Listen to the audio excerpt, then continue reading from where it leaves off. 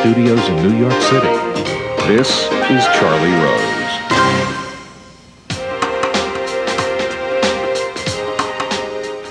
Today is the birthday of Kim Il-sung, the founder of North Korea and the Kim dynasty. Some had feared that the day would be marked by missile tests. Although that did not happen, tensions remain high. John Kerry has visited the region on his first foreign trip as Secretary of State. The six-leg tour has taken him to Israel, the West Bank, Turkey, South Korea, China, and Japan. The trip comes at a time when the limits of American military power are under scrutiny against a backdrop of budget cuts at home.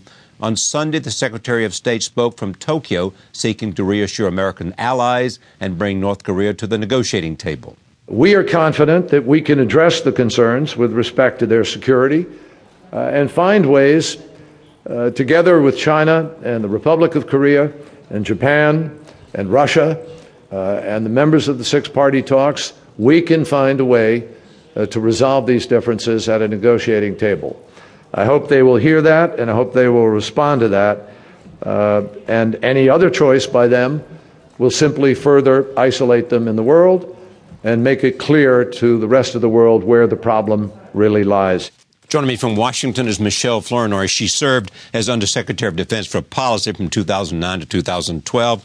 I am pleased to have her here this evening to talk about North Korea, the United States, China, and what in the world is going on. Are you surprised by the conduct of the North Koreans? Not really, in the sense that, Charlie, we have seen almost after every leadership transition in North Korea a series of provocations that the new leader has used to try to consolidate their power domestically in terms of winning the support of the military, winning the support of the party. And so I think there was some expectations that as Kim Jong-un came into power, he would in fact go through some cycle of provocations. I think what's been surprising is the pace and the level of bellicosity, which is a little different than in the past. And are you surprised? Many people looking at Founders Day in anticipation there might be some kind of effort by him to use this day, but it did not happen. I mean, is that any indication that perhaps he realizes, and perhaps with pressure from China, that the bellicosity, your words, has gotten out of hand?